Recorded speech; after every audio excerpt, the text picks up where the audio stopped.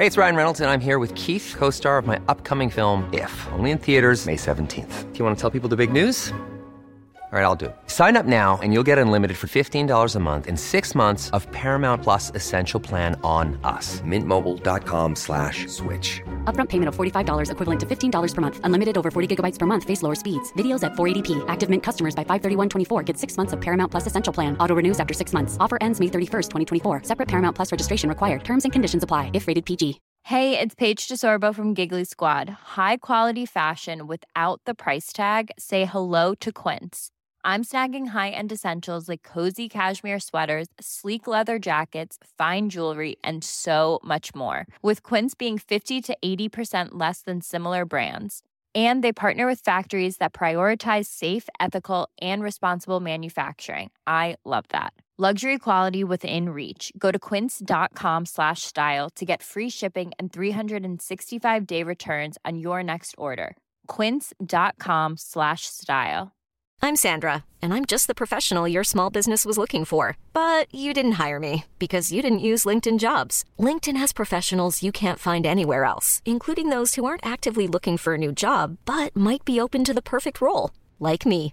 In a given month, over 70% of LinkedIn users don't visit other leading job sites. So if you're not looking on LinkedIn, you'll miss out on great candidates like Sandra. Start hiring professionals like a professional. Post your free job on linkedin.com/achieve today. I'm your radio show. I'm your radio show.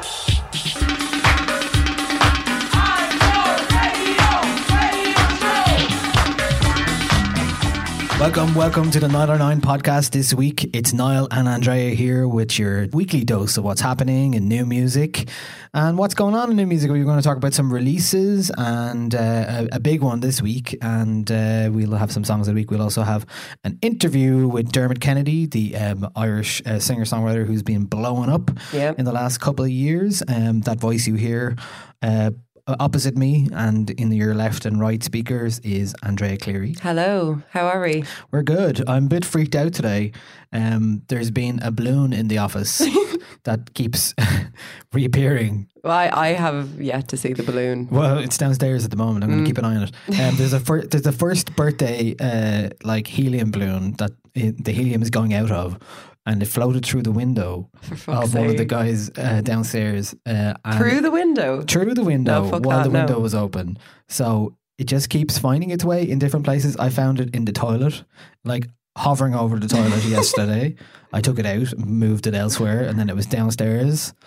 No, you're going to just have to burn the building down. But apparently it flew in and out of the window. It was like it came in and then it flew out again and then it came in again. So I don't know if this, it's like a bit of a Stephen King novel, right? It's like there's something wrong and gross happening and it's ominous and I don't know what a balloon means. I went for lunch today and I walked in to Eddie Rockets at lunchtime and there was a clown, like a clown statue thing. And when I walked in, it started like mechanically laughing. And I was like, Halloween is my favourite time of year. But if we're going to be doing freaky clowns and spooky balloons and stuff, I don't know. I don't know how I feel. Yeah, I think I like horror films and stuff, but I don't watch them that often. Yeah. But I've been watching the Netflix series, The House. I've just started reading Haunting the book. of Hill House. Haunting Hill House. It's not that scary, but because it's a TV series, your kind of guard goes down a little bit. Sometimes you're like, oh, what's going on? Started reading the book. House on Haunted Hill is the name of it. I started reading the book last night, and it's a spook. It's a spook for sure. So hopefully I'll finish it, and then I can watch it this weekend, which is basically Halloween. Just in time weekend. for Halloween. Just in time for Halloween, just to freak myself the hell out. Basically, well, there's other gruesomes going on in the world of music at the moment. Fleetwood Mac were announced for a new a gig in the RDS Open Air next year on June 13th, and they played here a number of times in the last couple of years. I saw them the first time they came back, but they threw them in there for 2 nights and they were brilliant. But of course, this being Fleetwood Mac, nothing is as simple or as pleasant as it could be. Lindsey Buckingham is no longer in the band. He's been replaced by Neil Finn, who people would know from Crowded House. Mm-hmm. Kind of an awkward job to fill. I mean, he's going to have to play some serious chops. Like, I mean, Good God, I haven't seen Fleetwood Mac like ever. They're still and brilliant. They're one of my favorite bands. They're constantly on rotation for me, and I am really excited, and I will go to the gig. But I'm like, Lindsay, though, Yeah. But so, if you don't know, what's going on is that Lindsay Buckingham began legal proceedings against the band after being fired from them earlier this year. He was removed just days before they were honoured at a benefit concert in New York City in April. So the whole thing is that Buckingham offered his take on the firing very recently in the Rolling Stone magazine, claiming that he was told by the band's manager Irving Azoff that Stevie Nicks never wants to be on stage with you ever again. No, everyone would know they have a contentious enough relationship, and there's been a lot of relationships in the band itself. There have been some rumours. Yeah. Nice points. Us Weekly said that Buckingham's manager informed the musician that Fleetwood Mac would proceed with his upcoming and already organised 2018-2019 concert tour without him, and that not a single member of the band had spoken to him directly about the decision. And then he's decided to sue his former bandmates for fiduciary duty, I can't say that word, breach of oral contract and intentional interference with a prospective economic advantage. What this comes back to is actually that he wanted to release a solo album and asked them to push their tour back. They said no. And then he says he offered to agree to delay the release of his album. And he was later told by the manager he would not be joining the tour. And they all cut him off, apparently. Aww. So, in a new statement, the band spokesperson, Kristen Foster, has disputed his claims, adding that Fleetwood Mac looks forward to their day in court. Jesus See you Christ. in court, Lindsay. I miss the days when they'd have like animosity in the band and they'd write an album like Rumours, and not just have spats. Like, yeah. It's a bit depressing, but it is a little bit depressing, but I just keep thinking of Bill Hader as Lindsay Buckingham in Saturday Night Live. Yeah, that's all I can think of. He's like, very good. Come on, Lindsay, come on. Yeah, so that's the Fleetwood Mac gig on sale today, actually. On sale today. I'm sure 80 quid, I think. 80 quid is a lot. For an outdoor gig. Yeah. How do you feel about outdoor gigs? In June, probably okay. Yeah. I don't mind. Yeah, I'm not, I don't know. I'd rather see them in the Three Arena. Me too. Which I have done. Yeah. And with Lindsay, so...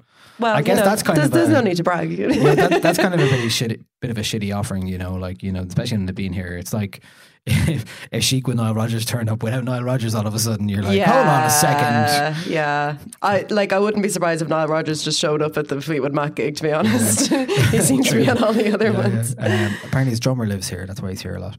Oh, is that why? Did we got to the bottom of it? There we go. Ralph Roll lives here. He also makes cookies. Okay. Very nice cookies there indeed. I wonder if Fleetwood Mac were always called Fleetwood Mac, because I know that there are some bands who used to have different names. That was my slick. I see what's going on here. So, I have 5 questions for you. Each question has an A, B, or C answer. All right. Okay. And I'm going to ask you. Well, no, I'm going to be found out now. I'm going to give you a band name, and I'd like you to tell me which band that band name then became. Let the record be shown that Andrea is putting me on the spot here. Yeah, I'm totally putting you on the spot here. Okay, so. I have not seen these questions. She's trying to ruin my reputation. I am.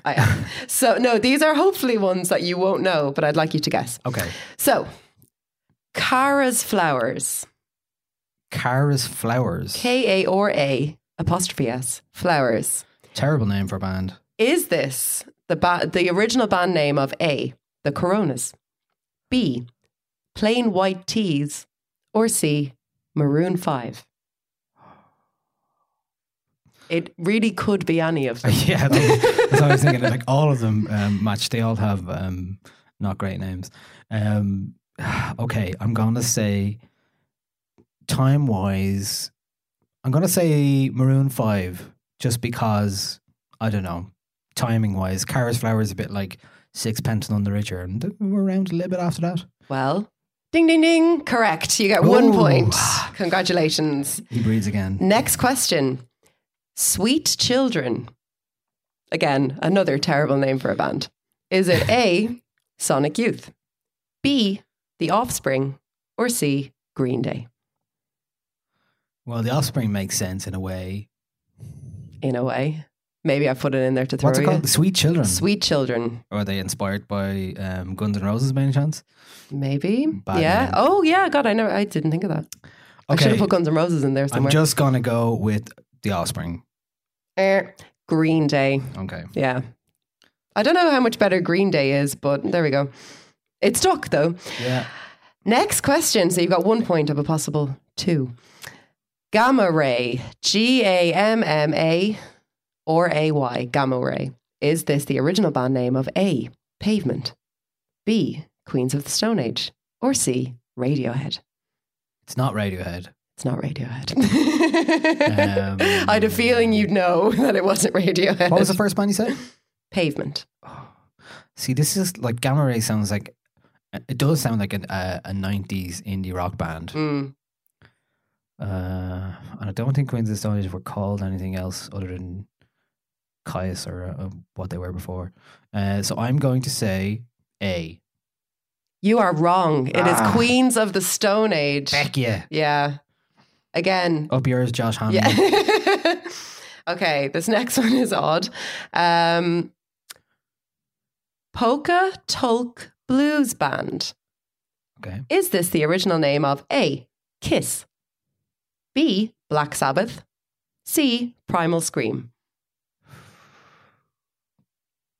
You really get me with these. I know. I'd say the most obvious one for me here, I am guessing. Is this your final answer? Yeah. Okay. Primal Scream. You are incorrect. It is Black Sabbath. I just the only one that's close, really Polka close to Tulk Blues Band. Yeah, all right.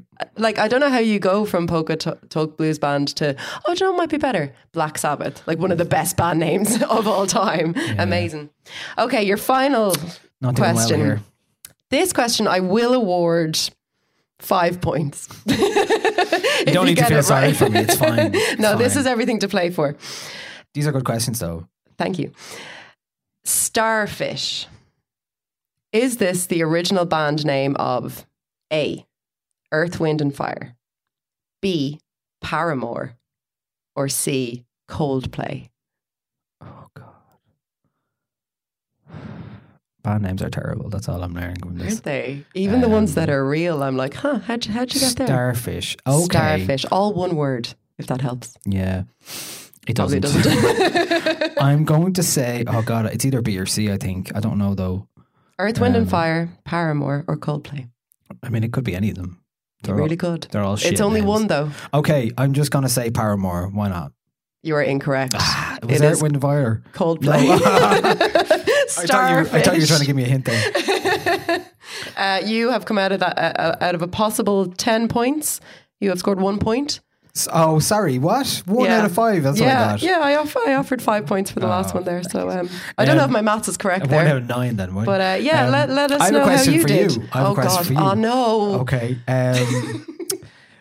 You know the song popularized by Nathan Carter, "Rock Me Mama." Oh, that's one of Who was the original singer of that song? Rock Me Mama. Who was credited with the original? Is this a surprising answer? Maybe It's not like Black Sabbath, is it?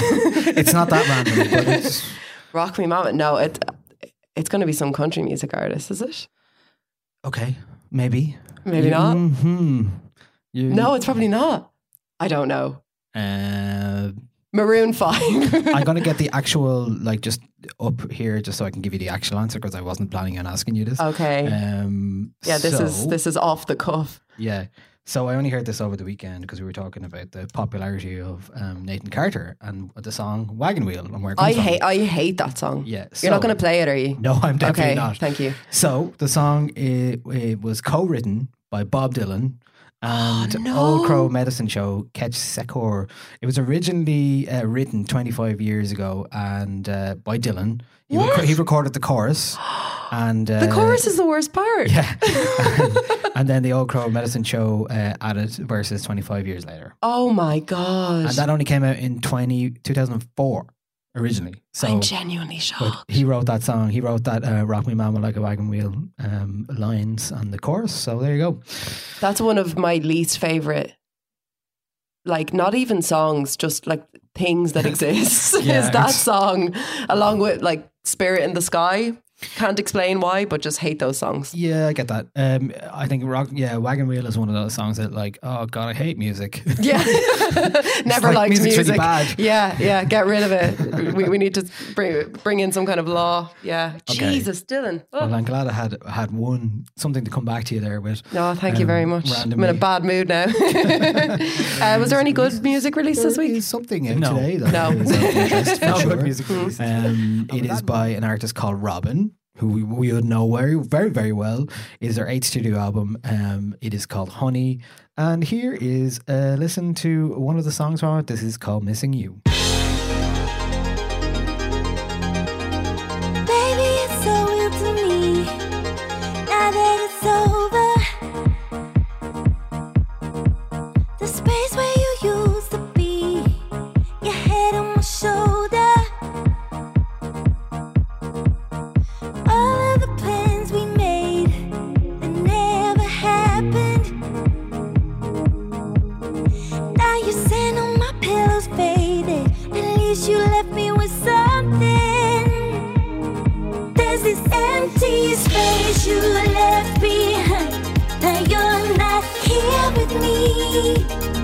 I keep digging through a waste of time, but the picture's incomplete. There's this empty space you left behind.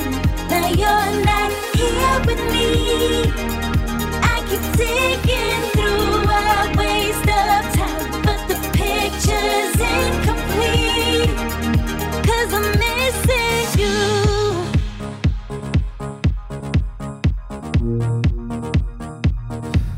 I miss you. That is Robyn, Missing You, the lead track from her 8th album, which is out today. It is called Honey, and it's her first album since 2010.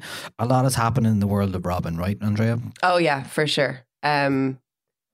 Mostly in the world of Robyn fans who have been just not showing up to work, not getting out of bed, not doing anything until she releases this damn album, and the day has come. And it's good. Okay, spoiler alert, it's good. Is It's that what you're good. saying? It's good. Okay. It's very good, in my opinion. What do you make of it? Well, let me give you some background into it first. It features collaborations with Joseph Mount of Metronomy, Adam Bainbridge of the band Kindness, who features a lot on Blood Orange's stuff and has worked with Robyn before. Robyn was on his album actually. Klaas Alund, who I think is one of the guys who she has worked with for a long time. Mr. Top Hat and Zala are also on it. It is certainly not a return to the Robyn of old, I think is fair Okay. to say. And at Well, first, it's not 3 albums in 6 months. that's true. At first, it's a bit jarring because you're like, oh, this isn't what I was expecting at all. And I think Robyn did presage this a little bit by saying that, Missing You is not really representative of the album. Yeah. And that is totally true. In the way that if you're expecting Robyn pop bangers, 9 tracks in a row, you're not going to get it in the same way. It is an album where Robyn peels back the layers and you see Robyn the person a bit more. A lot of the album seems to be, and I think it's pretty much established at this point, is that it is basically the jumping off point for the album, and the starting of the album itself was the death of her frequent collaborator, Christian Falk. Robyn had worked with Falk pretty much from the beginning. He has credits on her 1995 album, and he died of cancer about in 2014. And just before that, Robyn and another friend, Marcus Jagerstead, formed La Bagatelle Magique with Falk, and they released an EP. One of the few things that Robyn did in the 8 years that she was away. And apparently there was a planned tour of this project, but Robyn found the songs too painful to sing live. Yeah. And so it seems a lot of it was she's been dealing with the death of a friend and grief and loss, and there's a lot of that in this album. Yeah. There's a lot of it all the way through.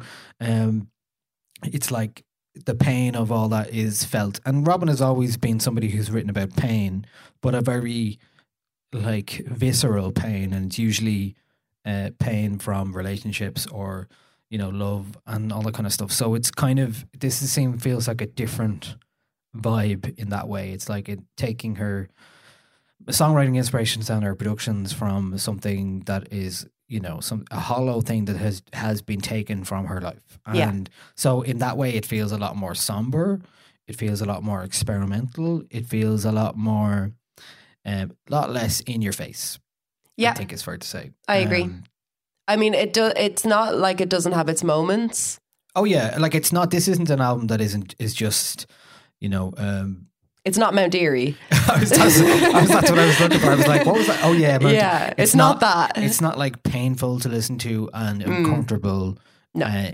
Uncomfortably intimate. It's Robyn doing what she does in her own way, but writing about debt and things like that and loss in a way that still makes sense in the Robyn canon. Absolutely, yeah. It feels like a logical place for her to kind of come from, or for her to approach these feelings from. Like, it's still obviously very, like, Robyn has always been for me the epitome of that meme, which is, why am I crying in the club right now?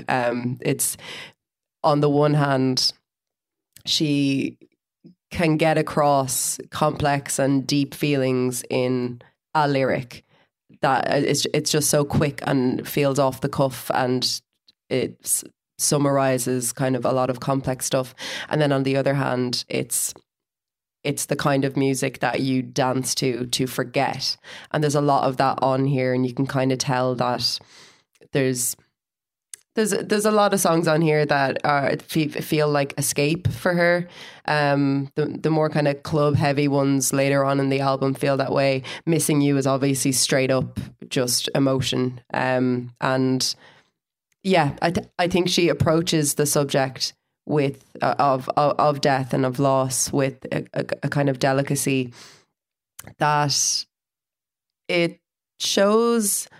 It's odd to say that it shows maturity, because I mean, this is her 8th album. She's been around forever, but it kind of points to her still learning more about how to express complex things in music. And I think that it's a really nice progression for her to kind of go to. There was a great line in that Guardian long form interview with her about age, and talking about how she's basically 40 now, and there was a line talking about how the youthful vigor of a pop star is an asset that people want to have and want to be close to, but the real emotional weight comes from age and experience. Yeah, and there are not many artists who get to do what they want to do on their own terms and write about what they want to write and do it in their own way. Yeah, and rather than Robyn going and making a acoustic album because she feels like she has to bare her soul, that's never what she was going to do. No. There's a lot of house music on this as well. There's a lot of references, and like 2 songs in particular, Center Robyn immediately has a beat that's very much like Little Louis' French Kiss, the old house tune that slows down and has loads of moaning in it, but has a very similar vibe to that. I think it's Beach 2K20, I think, is the one that has the crystal. Between the Lines. Which one is it? One of those tracks has a Between the Lines is a really kind of housey sound. It sounds like Gypsy Woman, the Crystal Waters track from the early 90s. A lot in that, for sure.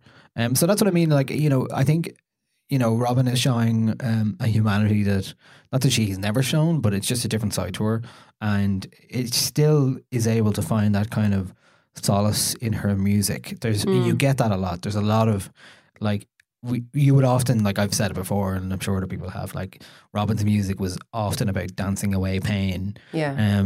But here it's like a quieter kind of dancing. It's kind of it's like informed by disco and house and all that kind of stuff, but it's also informed by her experience. And in that way, I feel like there's a lot of euphoria still in the music, in the production. And it's not, at first listen, I was like, oh, I don't know how I feel about this. The more I listen to it now, the more I've kind of gone, yeah, I think this is the album she needed to make. And it's an album that I don't think people will be massively disappointed by in any way. I think I don't think so.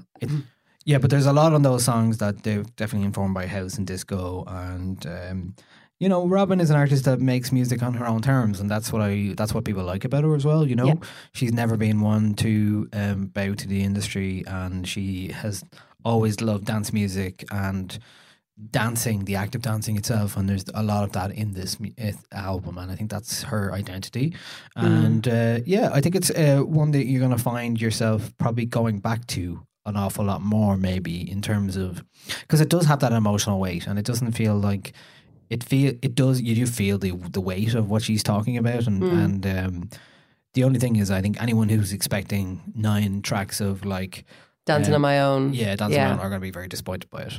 Yeah, but I think, like, talking about her as a pop star, it is interesting to see her approach kind of maturity and age in the way that she is, because when you look at other artists other female pop stars specifically, who, like, Robyn is coming up to 40 now, and so if you think about like what Madonna was doing at 40, it's reinvention. And like when you think about what all these pop stars are doing at that age, it's about kind of reinventing and rediscovering themselves and their sound.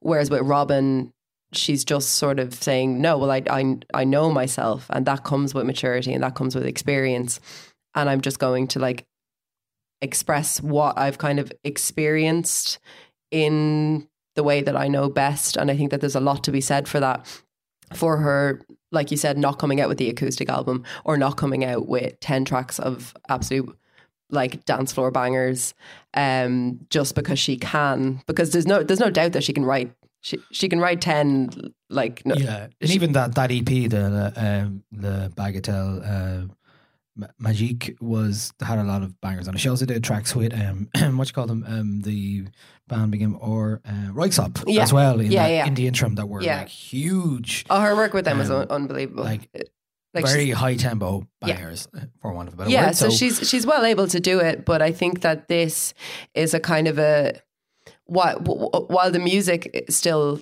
bangs, it still goes hard. There's a gentler kind of perspective that I think just comes with experience and maturity, and it's a very nice kind of so I was listening to the Empress of album kind of in tandem with this during the week, and I enjoyed that album, but sort of comparing the two perspectives was very interesting, because you're seeing somebody at, like, you know, the pretty much like the start of what's going to be a big career, I think. And then somebody who is like 2 decades down the line from there, or 3 decades down the line from there, and realizing that there isn't really that much of the perspective that Robyn is giving in terms of female artists. We've a lot of male artists who are in their late 30s and 40s and 50s who are singing about maturity and singing about kind of loss and grief from that perspective, and not a whole lot of female artists who are doing it, let alone doing it in the way that Robyn is. So yeah. I think that this is an album definitely for the fans, but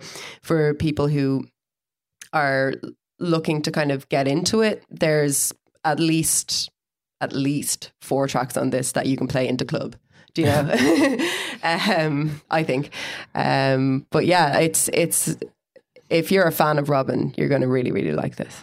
Yeah, I kind of disagree with the club sentiment. Really? Just because I think on tempo alone, it probably doesn't match that. Like Missing You, for sure you could, and Honey and Some Nights, but there's a lot here maybe you couldn't really. There's a few others, yeah, for sure. But anyway, that's not really what this album is about. Is the point? True. You know, yeah. I think take it on its own terms as an album, it works really, really, really well, and it's Robyn at her most soul bearing, and it feels totally her thing and totally unique to her, and I think that's all we can ever ask for, somebody to be especially now, you know, like there's a lot of pop music out there and there's a lot of it is inconsequential, and Robyn isn't one of those artists, never has been. No. So it's great to have her back. Yeah, absolutely. I wonder, will we get any live gigs as part of that? That would be nice. That would be unreal. Saw her a couple of times over the years, and she is an incredible performer. Absolutely incredible, and a great dancer as well. As we She's discussed. apparently taking flamenco Samba samba is it? Yeah. She takes lessons in her living room, which is just great. Which is so late 30s. Like, I love that. Yeah. Okay, that is Robyn, and we both agree it is a very good album and one you should definitely check out this week. It's out tomorrow on Friday. This is the other single that was released from it. This is Honey. Every color and every taste, every breath it whispers your name. It's like emeralds on the pavement. Every color and every taste, every breath it whispers your name. It's like emeralds on the pavement. I got you, honey, baby. At the heart of some kind of flower, stuck in glitter strands of saliva. Won't you give me right where the hurt is?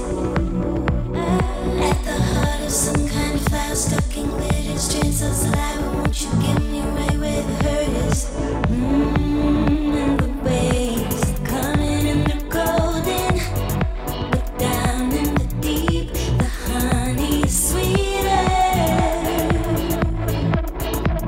Ooh, it's sweeter, baby. And the sun sets on the water, but down in the deep, the current is stronger. Oh yeah. No, you're not gonna get what you need, but baby, I have what you want. Come get your honey.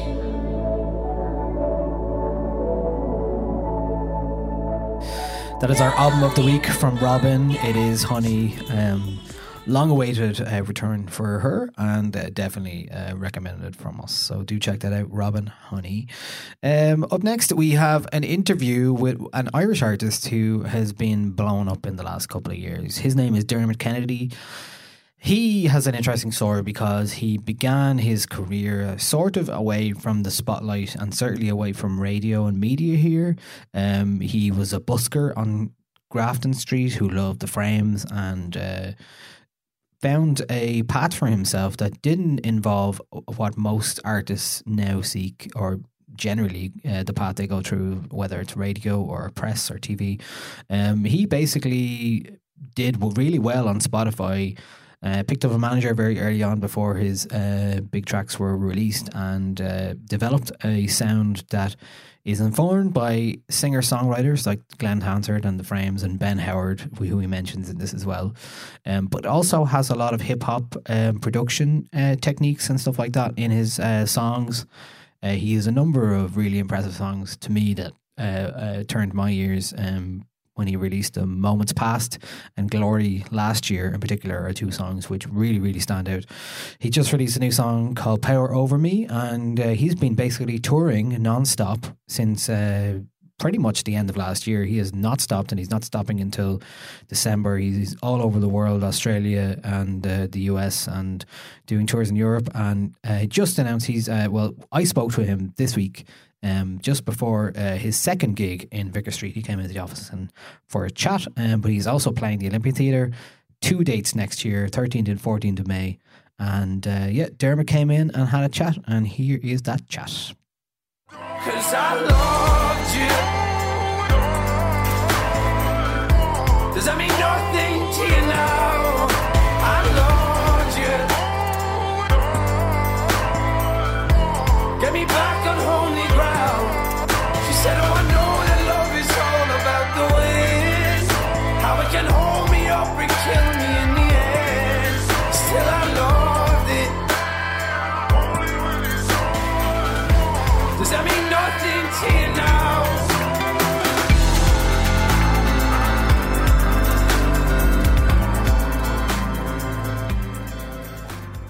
Dermot Kennedy, welcome along to the 99 podcast. Great to have you in. Thank you. How's it going? You're in between two sold-out shows in Vicar Street right Yes. now. Yeah. And you're just saying, you spent a lot of time touring in the last while, like big time. Yeah, I think the first kind of Well, the first tour we did, like first kind of proper extensive tour, was last autumn, and then at the beginning of this year we kind of went from early January until early April, and we did Europe, UK, Ireland, all of America, and then we went straight to Australia and did a bunch of dates there. And so that was kind of like, after that I felt like if I was good after that, I'd be like okay to kind of just hit the road for a long time. And is it proven that way? Yeah, for sure. Yeah, and even this run isn't like, we're about to go to America, and the schedule there is a bit more chilled out than that. So yeah, it'll be good. Yeah. But you played, like last time I saw you. Well, one of the times I saw you recently was in the Button Factory last year, around this time. Yes. Yeah. How has your show like changed? How do you feel like the audience has reacted to you? Because I mean, it was particularly.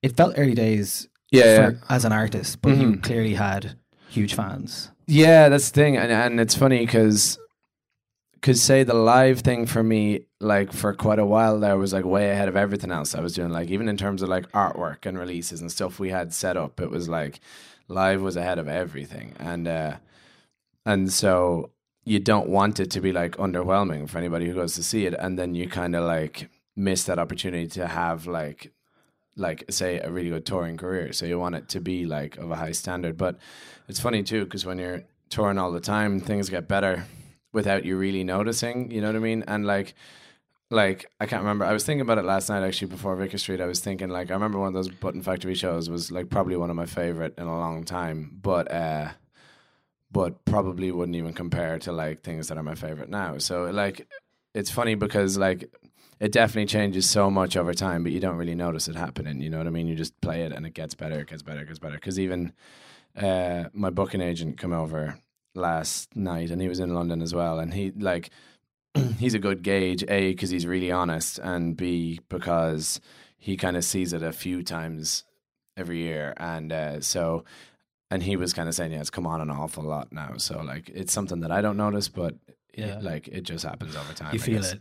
Yeah. So you started as a busker really around Grafton Street, like many people. How When you go out and do gigs now, do you feel like that experience stands to you? Do you draw from that in some way? I'm not sure. It probably instills some things in me that definitely help, like not being nervous and kind of like giving you a certain sort of like toughness. And if people like it, they like it, and if they don't, because that's what busking is, I guess. Like some people can hate it, and in that scenario they just keep walking. And I mean, you have days when you were playing on Grafton Street where literally people just pass you by all day, and you got to get okay with that happening. And so it helps for shows. But yeah, I mean, I think in one way it did change things, is that I think it affected my songwriting in a way, in that like there's a lot of stuff in my set now that's quite like high up in my register and is quite like high intensity, and I think that comes from potentially like trying to grab people's attention and trying to be the loudest thing on the street, you know what I mean? So I'm kind of looking forward to that, chilling out too. Yeah, you can belt it out. Yeah. Which is a good thing, but it's like you got to have your like delicate moments too. Yeah. You talked about Glenn Hansard being an inspiration and also an early supporter. Yeah. What is it about the Frames and Glenn Hansard music that really does it for you? Yeah, because I guess, I mean, obviously, like Glenn's whole career is just kind of really inspirational to me, but it was the Frames, it was like the first music that I was like, I'm really, really into this. And, I think a lot of Irish people have that on, do you know? Yeah, and it was, I remember there was like a Halloween show they did that was on TV, and they were like playing in the middle of a room, and they all had the masks on and stuff, and I couldn't even tell you. It was like just his sort of storytelling in his songs, and just the sort of way he delivered them was just super, super inspirational to me. And I kind of realized, because I hadn't even really been playing the guitar for a while when I saw that, and so it wasn't even necessarily me being like, I love this music, I love this band. It was like, I love the energy of this sort of just like performance, and made me fall in love with the idea of having a violin in a band and all that kind of thing. I just thought the way he told stories in his songs and the way he got them across was just the best thing I'd seen. Yeah. Became his version of a kingdom. Now I know they'll never haunt me when she's singing to me glory. She's singing to me glory. Some letters written, chords, she's in them. She's singing to me glory. Tried to tell her throat was linen. She's singing to me glory. I was only ever thinking about you, you know. She's singing to me glory. You move from the busking songwriter to something that, with Glory, for me, is something that has a freshness to it that is not many people have. There's like an intensity to the production. There's drama to the production. Right. Your voice and your songs and your lyrics really fit into that mold, and you end up with something that's very unique. Right. I think so. Can you talk to me a bit about the production for that song and that process? Those kind of like, you know, you've got the low end. Sure, yeah. Yeah, so talk to me a bit about that, because, you know, you can start as a songwriter, but that has something different to it that you've brought on since then. Totally, yeah. And I guess the challenge for me in that is to try and take whatever exists from the busky acoustic side of things and keep that connection you can sort of like create with people and let it exist within that bigger production and try and keep it kind of heavy and emotional and it was just like that. Just started off with the guitar part and we just pitched it down an octave and it felt really good instantly. And then we just started playing around with like, it was me and this guy Stephen Kosmenyuk in Toronto. We were making it and we like got a bunch of like choir samples and we were just playing with it, and it just started to sound really epic and it was really good for me because it was like an exercise in kind of like not getting in my own way and not letting my sort of like ego and like the acoustic sort of thing like override everything and being afraid of things. And then I came out with something I was really excited about and something I was just really, really happy with. And it just felt and then it's just like it changes everything then, because even live it feels so good to play that song, and especially the drum part. And it's just like Micheál, our drummer, who you know, I think he's just like flat out in that song. So, but yourself and Micheál were in a band together. Yeah, we were in a band called Shadows and Dust for like 4 years, I think. I did like the acoustic solo thing for like a couple of years when I was much younger, and then we did the band, and then I stopped and started doing this. Yeah, so nice to have your mate along. Oh, 100%. Yeah, and it's especially easy. Such a good drummer as well. Yeah, and it's easily kind of taken for granted, but it's like I can imagine in this sort of scenario I'm in where like some of your songs start to do some things and then like a thing gets built up around you and it's like, here's your drummer, here's like these players. And I'd say it can be easy to kind of like for it to kind of it's always been like my worst fear for it to seem like me plus session musicians. I hate that. I always liked the Ben Howard thing because it just seemed like they were a band and Ben Howard was the name of the poster, but they all were friends who played together. And so I always wanted that. And Micheál was a huge thing in that. And it made a massive difference because whatever vibe me and him have and whatever exists between us, even like as one more person got added and another, they just kind of fit into that perfectly. And it didn't happen, thankfully, but I can imagine it'd be quite obvious if it did, if someone just wasn't on the same kind of wavelength. And so, it kind of is a really massive thing to have him around. Yeah. And how did you end up in Toronto anyway in the first place? He's just a producer who my managers also manage, and he just, I couldn't even tell you. It was probably like 2 years ago that we worked together for the first time, but I've been there a bunch of times since. Have you been working with him since? Or have you been loads. Yeah, probably more than anybody else.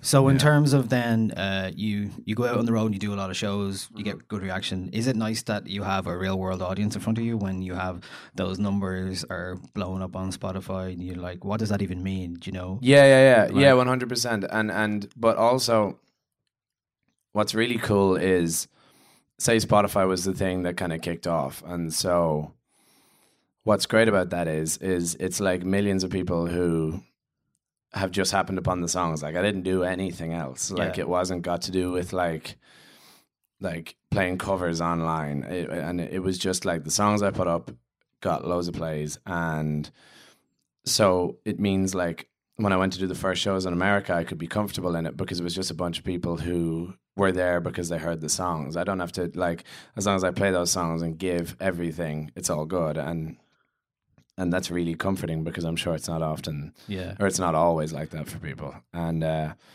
but yeah, definitely, it's really cool to kind of pass through places and see that this is where like this amount of people are listening to things, and it's crazy. Got that power over me, my mind. Everything I hold dear resides in those eyes. You got that power over me, my mind. The only one I know, the only one on my mind. You got that power over me.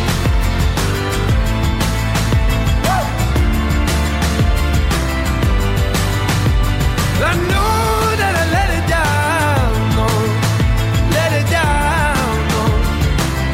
You got that power over me, my mind. Everything I hold dear resides in those eyes. Got that power over me, my mind. The only one I know, the only one on my mind. You got that power over me.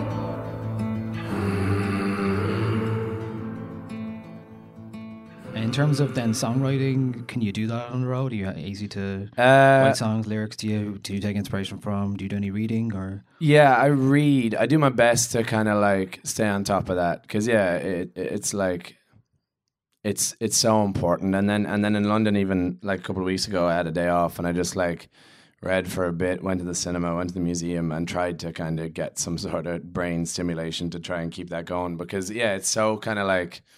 Not repetitive, but like you just like it's so easy to fall into that cycle of just like gig, venue, chill out, like do this and this, and so to stay on top of like being creative while you're away. Nah, I don't really write in the road that much. I mean, I got notebooks and I write in them, but like I'm not actively like sitting down for 2 hours a day somewhere with my guitar and doing that. Like I kind of like, but what was the last thing you read? And that kind of. I was reading Meditations by Marcus Aurelius. It was just like his diary, essentially, that someone published after he died without him wanting it. But it's really cool, actually, because I was reading Shoe Dog, that Phil Knight book, the memoir of the guy who started Nike, and he was saying it's what he read every day, and it's just a really nice way, even before you play on stage or something, it's a really nice way to kind of center yourself and maybe kind of remind yourself that it's not like the biggest deal in the whole world and you're just going out to play songs for an hour and a bit, and it's a bit grounding in that way. It's cool. What about locally here then, Irish wise? I mean, what's inspiring you then? Well, it's funny because I'm away all the time, but one thing when I played the Olympia in February, it felt really right, and I kind of insisted on having David Keenan's support because I just feel like his stuff is crazy beautiful. Yeah, I was listening to the Friar yesterday. The control he's got in his voice is mad. Yeah. So he kind of draws back to the likes of Glenn in lots of ways. Sure. Like yeah. There's a like a classic lyricist kind of vibe to what he does and his performance as well. Yeah, for sure. Yeah. Anything else that you're into at the moment, and like internationally as well? Well, one guy that we see a bunch of is and who was on Jules last week is Sam Fender. We toured with him at the start of the year, and he's kind of it's gone from him kind of playing solo support for us to us kind of being afraid to ask him because he's got his own thing is doing so well. So he's like, we just kind of love seeing him on the rise. So that's really cool. Yeah. Well, before I let you go, I want to ask you one harder question. Okay. Maybe if you were if you were thinking about yourself as a 17-year-old, 18-year-old, because we talked a lot about new artists, and Not a Nine is often about new artists coming up. Mm-hmm. So if you were to give one piece of advice to your own 17-year-old self, what would it be, based on the experience you have now? Well, I mean, like, one thing that pops into my head is like, I've been like flat out doing this now for like, because obviously I've done this since I was 16, but like I spent a lot of years sitting at home hoping I'd like get a support gig in Dublin or stuff like that. So, but like the last 2.5 years or whatever has just been like nonstop. And you just kind of, I think it's important to just kind of be conscious of the fact that like, especially like I see people who are essentially like alongside me, like say my peers, like the likes of say like Dean Lewis Capaldi and all them, and you see all the work that they're doing, and it's like, so I'm at a point now where if I take time off, like if I take like 3 days off, I feel kind of uneasy. And so it's funny because if you want to be like the one to stretch ahead of everybody, I think it just takes like relentless work, and I'm kind of in the midst of it now. But yeah, it's just like, I think you just can't slow down. And also, I mean, like I used to write songs like maybe a few a year kind of thing sometimes, and it felt great, and some really good stuff showed up. But it feels really nice to just be kind of like non-stop trying and being creative all the time now. So I'd kind of tell myself that you're gonna get nothing without a bunch of hard work. Yeah, but you still have to give yourself some time off as well. Sure, yeah, and your brain has to breathe. Yeah. I think so, but yeah, I mean, I'll get it when I need it. You know, it's often the idea like that.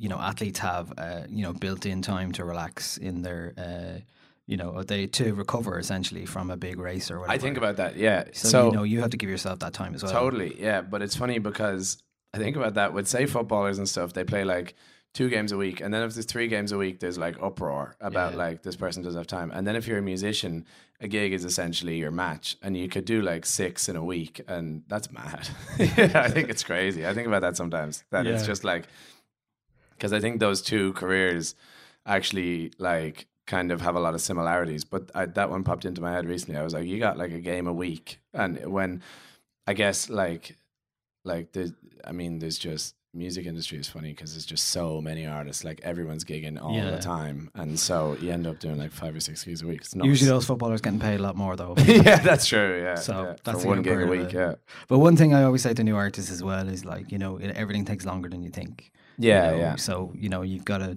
do it and keep at it, and believe in yourself and all that as well. Well, but you also, totally. Nothing happens overnight. Even with yourself, you were doing it a long time before that. Because that's like I can kind of say what I said, but what you said like makes tons more sense. To just like, patience is the kind of key to everything. As long as you're working at your craft, I think regularly. Yeah, and as long as you're proud of it, because it'll break your heart if you're not. Yeah, but I actually like I found it super easy, and never questioned whether it was going to be okay or not, because I didn't actually really care. The music I was putting out, I was really happy with. So like, and you always kind of like run the risk of sounding cheesy when you're talking about stuff like this, but like nothing else matters in what we do. So it's like, if you can be proud of what you're putting out, then like you can't lose. Like, what are you losing on when you're doing that? You know what I mean? Like, if you can get even 100 people go to a gig, then and you can really like feel the songs you're playing when you play them, then that's all it is. Yeah, cool. All right, Dermot, thanks so much for coming in, and have a good night tonight. Nice one. And Thank the rest you. of your tour. Thanks.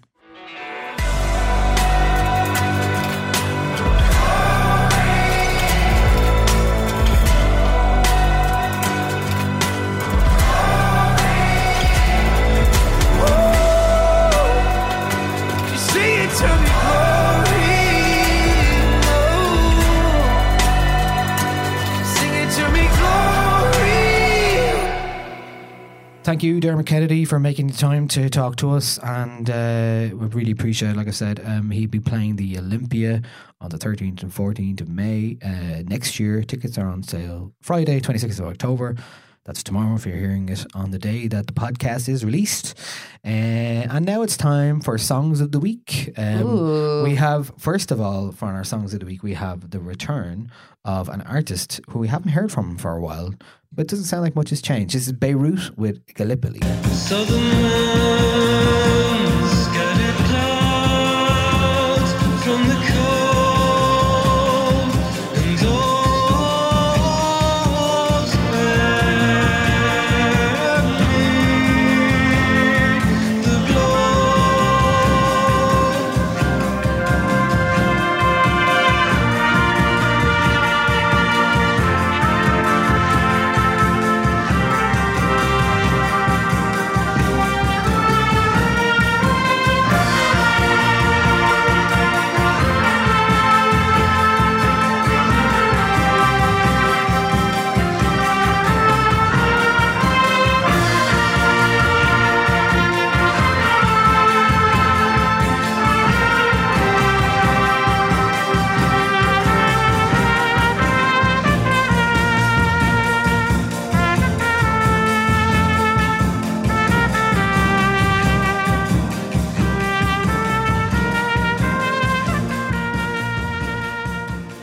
That is Gallipoli from Beirut, the project of Zach Condon. That is the title track from his forthcoming 5th studio album, Gallipoli, released on 4AD on February 1st next year.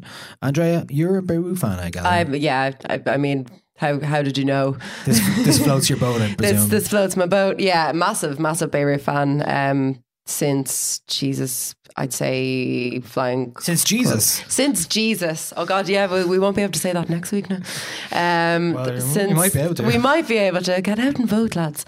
Since the Flying Club Cup in 2007, I've been kind of a very, very big fan of Beirut. And this is great because, like what we were saying about Robyn, it's just doing, like, it's Zach doing what he does best. Like, there's lovely horns in there, there's lovely organ, there's interesting kind of swing to it. It sounds generically European. I know that it was like they were out for a walk and they stumbled upon this place called Gallipoli, which isn't how I pronounced it in my head when I first saw it written down, but here we go. And yeah, he wrote the song in one sitting, pausing only to eat, he said, which a lot very specific thing to share. Yeah, pausing, what did you eat? But yeah, a lot of his music is this way, where it has this sense of just kind of spilling out of him in this very romantic, artistic kind of fashion, which is very appealing to me.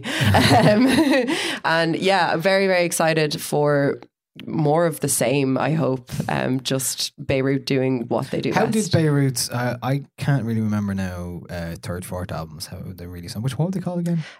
So there was No No No in 2015 and The Riptide in 2011. Riptide, I remember. No doesn't ring too much No of a No No bell. didn't really, like it, I liked it, but it didn't get a whole lot of hype or anything. So it's been a while since they've had an album that's gone down really, really well.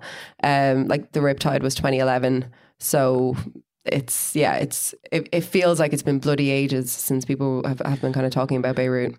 I remember him from when he first appeared and how there was such hype around it. It was blog hype. It was that blog hype that was like, he played this gig in New York and then everyone was going insanely insane about it. Mm-hmm. And then Postcards from Italy was the song everyone went insane over. Yeah. Which is still an absolutely great song. But it really reminds me of the early days of blogs. I know, me too, actually, because it's a weird thing. Like I got into Beirut sort of in that way you do, or at least like when the Flying Club Cup came out, I was 16. So it's kind of all the music that you're discovering is like very your own, and you have like this weird sense of ownership over it. And he's one of those people who I'm like, no, mine. I found him. He's mine. And yeah, it does remind me of that time where I wasn't I wasn't reading anything online about music. I was reading things in magazines, and it's nice that there isn't a whole lot of like there's a whole lot of deviation from the sound, because it holds such nostalgic value for me that I'm like, yes. Yeah, I mean, that story following a brass band procession fronted by priests carrying a statue of the town saint through a winding narrow street sounds like... That's so dreamy. It sounds like he's like, I need a story for this. Yeah. It's like, I need a Beirut story for this. It totally fits. Oh no, he's wonderful. The vibe and his story. I am his exact target audience. Like, I'm just a sucker for all of that stuff. Absolutely love it. Okay. Well, that is Beirut. The song is called Gallipoli, and from a forthcoming album also called Gallipoli on February 1st, 2019. Our next song is from Friendly Fires. It is called Heaven Let Me In, and this is what it sounds like.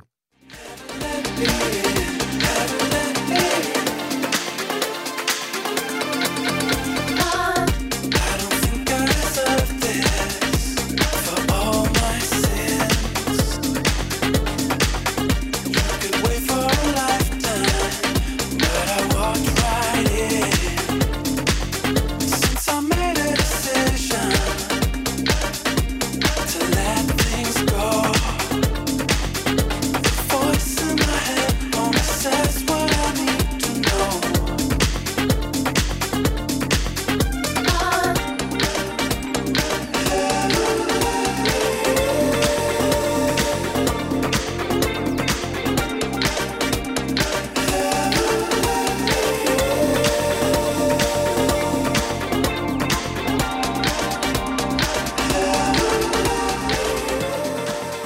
So this is the second song we've had from Friendly Fire since they returned. The first song that they released was called Love Like Waves, and to me it sounded like a outtake of the music that they released back in the day before they disbanded for a while. So this is much better for me. This is like, it's co-produced by Disclosure. And you can tell, right? Yeah, a little bit. Yeah, but I can kind of... I don't mind that. Me neither. It's and I like their vocals, and he's always had that kind of like a little bit more effervescent delivery than some indie musicians that he was associated, or the Friendly Fires were associated with back in the day. Sure. And they always had a bit of a dance pop vibe going anyway. And they could do it live as well. And there's a total Wham vibe to this for me in terms of the vocals. I hear Wham. Yeah. I hear New George Michael in this. It's cool. I really like it. I didn't initially, but yeah, I can dig that. Yeah, it's the vocals on this are lovely. They're really well produced, very kind of clean and sleek and all that. Like the whole track is, which is maybe why I'm like, yeah, Disclosure all over this, because it's just so kind of, clean, I guess. But yeah, this is a much better song than the one that they released previously, for sure. I'm not sure I'd come back to it an awful lot is the only thing. I do like the vocals a lot on it though. I will say that. Yeah, I didn't have like a emotional connection to it or anything, but it is a good song. It sounds great, and it stays in your head, which is what you hope for from songs in general. Songs, I guess, worth their time. Yeah, this song is worth your time. It's worth the 3.5 minutes or whatever it is. Do we have anything else you want to say about Friendly Fires? No, that's it. Friendly Fires. I mean, their first album was The Jam. Pala was really good as well, and then Disappeared. So it's kind of nice to have them back. But I hope there's more from them. Yeah, they're playing some gigs in the UK in November and December. So I don't know if we're going to get a gig here, but time will tell. Yeah. So our next song is from a Spanish Catalonian artist who is called Rosalía. You may have seen her on Jules Holland last week, and this is a song called Pienso en tu mira. Sonriendo pa' la calle, acá todos pueden ver los hoyuelitos que te salen. Tan bonita que amenaza, cuando cae me da miedo. Tan fría como la nieve, cuando cae desde el cielo. Cuando sale por la puerta, pienso que no vuelves nunca. Y si no te agarro fuerte, siento que será mi culpa. Pienso en tu mira clava una bala en el pecho. Pienso en tu mira clava una bala en el pecho. Pienso en tu mira clava una bala en el pecho. Pienso en tu mira clava una bala en el pecho. Pienso en tu mira clava una bala en el pecho. Pienso en tu mira clava una bala en el pecho. Pienso en tu mira clava una bala en el pecho.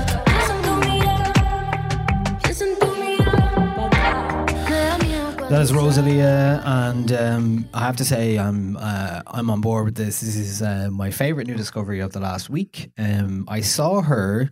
I think I saw the video about two months ago, but I didn't really pay huge attention to it. And then she was on Jules last week along with Villagers and a few other. I think John Grant was on it as well. And I was like, oh yeah, that's that artist that I saw the video of. And I remember the video because the video is made by Canada, who have made some of my favourite music videos. You might know some of their previous work. One really notable one is Tame Impala's The Less I Know The Better. They make really colourful, vibrant, interesting videos, and really did help. And we've talked before about music videos really helping songs. And in this case, because it's somebody who's singing in Spanish and you don't quite know what they're about, the song and video, the video really helps the song for me. For sure. There's 2 songs that she has out this year. She has an album coming out in next week, I think, called El Mal Quera. I don't know what that means, but I don't know what she's singing about at all. No. But the background for her is that she started as a contemporary flamenco singer, and flamenco is a very dramatic, intense music. Her first album was called Los Angeles, and basically it was just nothing more than nylon guitar and her very effective voice, and that's a lot of what flamenco is about, the drama of it all. But she made these like interesting music videos as part of it, which were very much like you felt like an impression of an artist who has more to say. So what is interesting about this is her new album has kind of switched a little bit, and you can hear some R&B and pop in there. Definitely some modern R&B sound. This kind of slots right into what's going on in terms of worldwide R&B, which I find really interesting, but it doesn't lose that flamenco, kind of the finger clicks and hand claps and stuff like that that's going on. She seems poised to blow up worldwide at the moment. To blow up at the moment. Pharrell is a fan and is working with her. Pedro Almodovar is also putting her in a film. And her 2 songs are just really, really interesting. The production on those songs so far have come from, talking about blog throwback, El Guincho, who many might remember, a Barcelona artist who kind of was big maybe 6, 7, 8 years ago, did a lot of tropical kind of pop music with steel drums and electronic music, and brings a kind of modernity to this music that you wouldn't have heard. What I really like about it is that doesn't lose that flamenco buzz, but it totally brings in some modern R&B sounds. So yeah, Dre, what do you think about it? I agree. I think it's interesting that she is she's sort of doing authentically what pop musicians are appropriating right now. Do you know? So there's obviously an authenticity in like her roots, where she's coming from flamenco music, but that kind of flamenco style and sound is big in just American pop music right now. So it's great that she's just coming up and being like, hey, I'm authentic about it. Let's do it right. And you do get an impression that she has an intensity because she's a trained flamenco artist in terms of her performance as well. Yeah. Like she kind of, there's nothing to kind of stop her from blowing up. Like, she's got great music videos behind her. She's got a really cool style. The music video for this song in particular, we talked last week about MIA, I think. Yeah, last week. It's got kind of, it points to a lot of political kind of issues, we'll say. Like, really, really recommend watching the video with this. I wasn't floored by the song until I watched it with the video, and then after a couple more listens, I was like, oh yeah, no, totally on board with this. But yeah, big fan. Really, really recommend checking out this video. I think that's why the video really works as well, because it'd be the unfamiliarity for me for like flamenco style. I wouldn't have gone and said, oh, I really want to listen to this. Yeah. Also, I don't speak Spanish. Yeah, so that's true. I actually don't know what she's singing about yet. There's a disconnect there that is, I mean, it's obviously up to us to go and investigate what the song is about. But it's also, there's a lot told in the video itself that, it gets across a really interesting political message in a very, very stylish way. And it does draw from the iconography of Spain in lots of ways. There's matadors and there's some truckers and this cofrades, I don't know what they're called, but they look, in the videos, they are like hooded guys who look a bit like KKK kind of people, but they're not. It's traditional Spanish dress of some kind. Okay. So there's a callback. There's references there to Spain, and I just think that the artist really gets a good impression because they present my favorite music videos are, and like any good music videos are ones that improve the artist and give you a sense of who they are, and you really get a sense of somebody who is very cool as well and is able to adapt a modern pop vernacular to her own style. Definitely. And that's what I really like about it. So that's Rosalia. I'll be looking forward to hearing what the album will be like. You can see her. She was on Jules as well, as I said last week. But those 2 songs, Malamente is one of them, and that one is called Pienso en tu mira. Check them out. That is Rosalia. Our final song of the week. And it's the most wonderful time of the year. Yeah, we thought we'd try a bit of a curveball. This just came out today. This is from Tyler, the Creator, from the Grinch soundtrack. Yes, you heard that right. You're a mean one. You really are a heel. You're as cuddly as a cactus. You're as charming as an eel. Mr. Grinch. bad banana. Mr. Grinch. With the greasy black peel. You're a wild one. You got termites in your smile. You have all to the sweetness of the season crocodile. Mr. Grinch. You're a flower. Friends you don't have none. I wouldn't touch you with a 39 and a half foot pole. You're a monster. Your heart's an empty hole. You got garlic in your soul. You got garlic in your soul. All them smiles, homie, I turn up, frown. All them decorations, I tear them down. You can ask Max, I don't play around.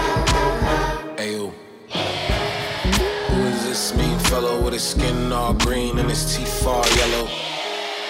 What you so mad for? Halloween come around and we ain't knocking at your door, man. Mr. Grinch, you're a bad banana. Spoil everybody with your bad. Spoil everybody.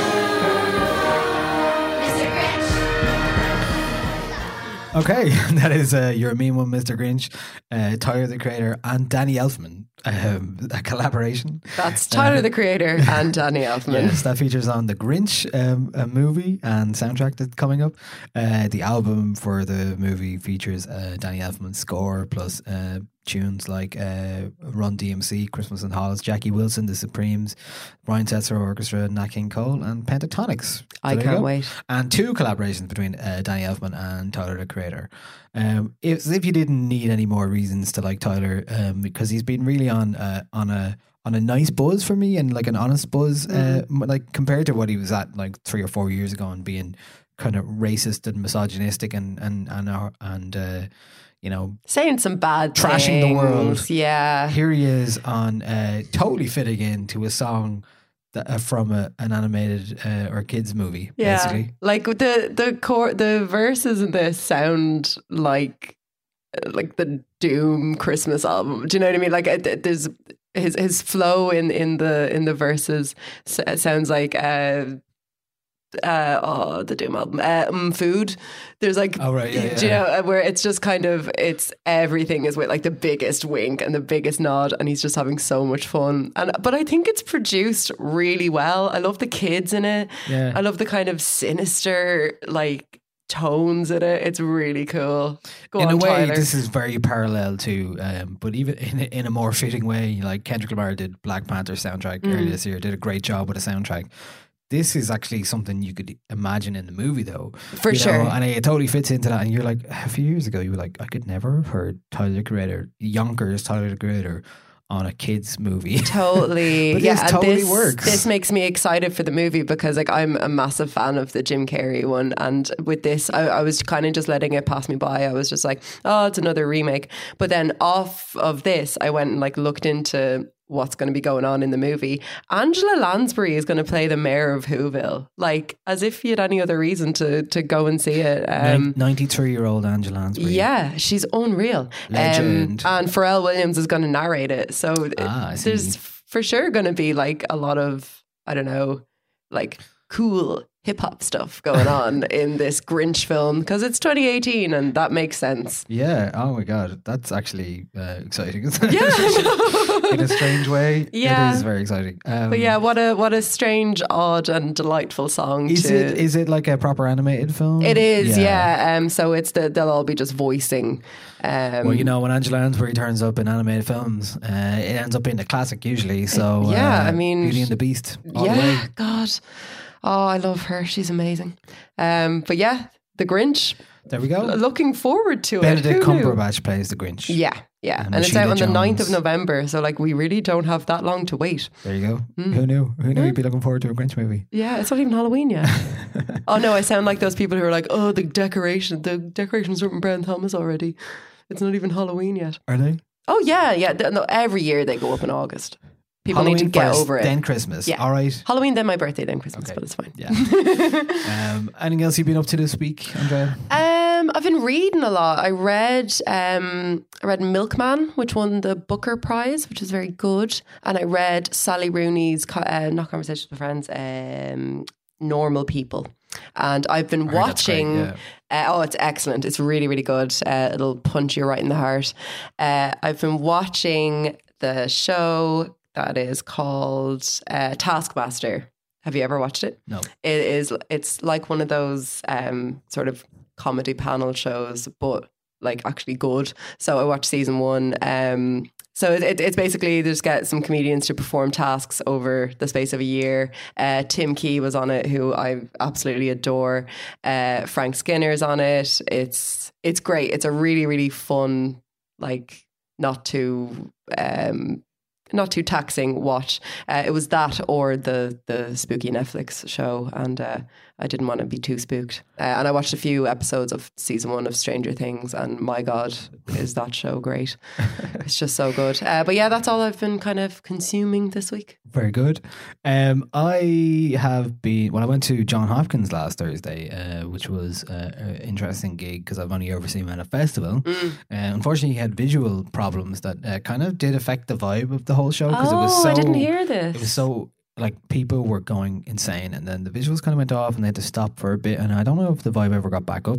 Okay. If you've seen John Hopkins in the last year, it was intensely loud. It was brilliant and really interesting show in Vicar Street. But he did suffer a little bit from the fact that that's the such a visuals shame, weren't working. isn't They it? just kept distracting because it kept going off. And then coming back on, and then kept saying searching, and you're like, oh, this that's is so annoying. Yeah, oh God, yeah. Okay. Which wasn't great. But show was good. Actually, when I was at the Adam Buxton podcast a while back, he had problems with his visuals as well. Was there a balloon floating around? By There any chance? wasn't a freaky balloon floating around though, but I mean, watch out for the Jesus. freaky balloon. Stay safe, people. And in preparation for the release of next week, I can't believe it's next week, is the Beastie Boys book is out next week. Whoop, whoop. 600 and something pages featuring all sorts of a memoir essentially, but in Beastie Boys' own style. It's going to be pictures and mixtapes okay. and words from people like Amy Poehler and other randomers, and I'm going to see them do a talk in London at the end of November. Yes. So I've been reading the 33 and a third book on Paul's Boutique, which I had never actually read before. So and I also found out that they are going to do an audiobook version of that, and I know that because I was listening to Mike D's Beats One show, and what's cool about it is like he was like shouting out Nas. He was like, Nas, come and do your bit for the audiobook. So he's like, it's got to be an audiobook that's going to have guests on it. Oh, so unreal. It's cool. It's going to be good. It's going to be interesting. And you are glowing talking about this. I am, yeah. In terms of watching, we mentioned the scary Netflix show, whatever it's called, and then a Big Mouth. I've been watching the animated TV show. Oh Big yeah, Mouth. I watched a good bit of season 1 a few weeks ago. It's really good. Yeah. It's like very strange. Yeah, it's an animated show about kids going through puberty with hormone monsters and stuff like that. Yeah, it's very good and very funny. It's what's his name? Who I like. What's the name of the comedian that's in it? It's Nick Kroll and Nick Kroll, John Mulaney. John Mulaney, yeah, he's fabulous. Actually, have you seen his new Netflix special? No, it's really good. It's very, very good. He's a great stand-up. He's brilliant. Yeah, I think I need to dedicate some time this weekend to finish watching Big Mouth for sure. Okay, well I'm going off tonight to see David Byrne, so we'll report back on that next week. Your foot is out the door. Yeah, there's also Metropolis this weekend. I'm DJing there I think Saturday and Sunday at the moment. So do look out for that. We also have Lumo. I have a busy week. A Lumo on Saturday, 3rd birthday. We got Future Proof happening in Bellow Bar tonight. If you're listening on a Thursday, Orla Gartland and one of the artists we'll be finishing with, which is Kit Philippa, and also Gadget on the Cloud. That's in Bellow Bar. Tickets around the door if you want to come down. It should be a good night. I'm off to bone up on my band names, or that bands were formerly known as. Yeah, that was poor show. One Creed were formerly called Naked Toddler. So there's one. The band that Radiohead used to be called were called On a Friday, which is one of the worst names ever. Insane Clown Posse were called Inner City Posse. Yeah, yeah, not great. Insane Clown Posse is not much better, but I've my own thoughts and feelings about them. Red Hot Chili Peppers called Tony Flo and the Miraculously Majestic Masters of Mayhem. That was one of the ones that I was going to pick, and I was like, that's so clearly Red Hot Chili Peppers that there's no other bands that I could put in there. And Bare Naked Ladies were called Free Beer, which is smart. Yes. It was like, I think there should be a band called Total Ticket Charge, so you can put it on your ticket. Or just Doors, 8 p.m. That'd be good. Tell us your band names. Tweet us. I was in a band called the Chewbacca Defense years ago. No, what? Based off the South Park episode, yeah. Oh, Chewbacca Defense. I was in a band called Lesbian Seagull. And we covered the Smiths, and I can't believe I've said that on a podcast. But yeah, shout out to those old bandmates. The air horn's gone off. Okay, that's it from us this week. We will leave you with a song from Kid Philippa. This is Human. She's playing tonight in the Bellow Bar if you're around on Thursday night. And that is it from us. Bye.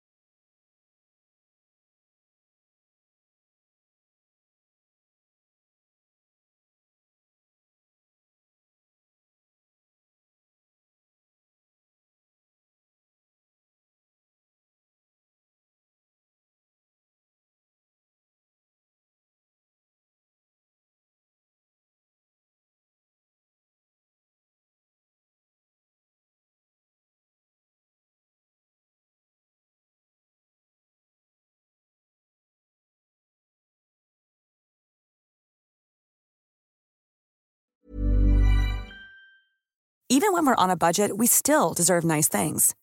Quince is a place to scoop up stunning high-end goods for 50 to 80% less than similar brands. They have buttery soft cashmere sweaters starting at $50, luxurious Italian leather bags, and so much more. Plus, Quince only works with factories that use safe, ethical, and responsible manufacturing. Get the high-end goods you'll love without the high price tag with Quince. Go to quince.com/style for free shipping and 365-day returns.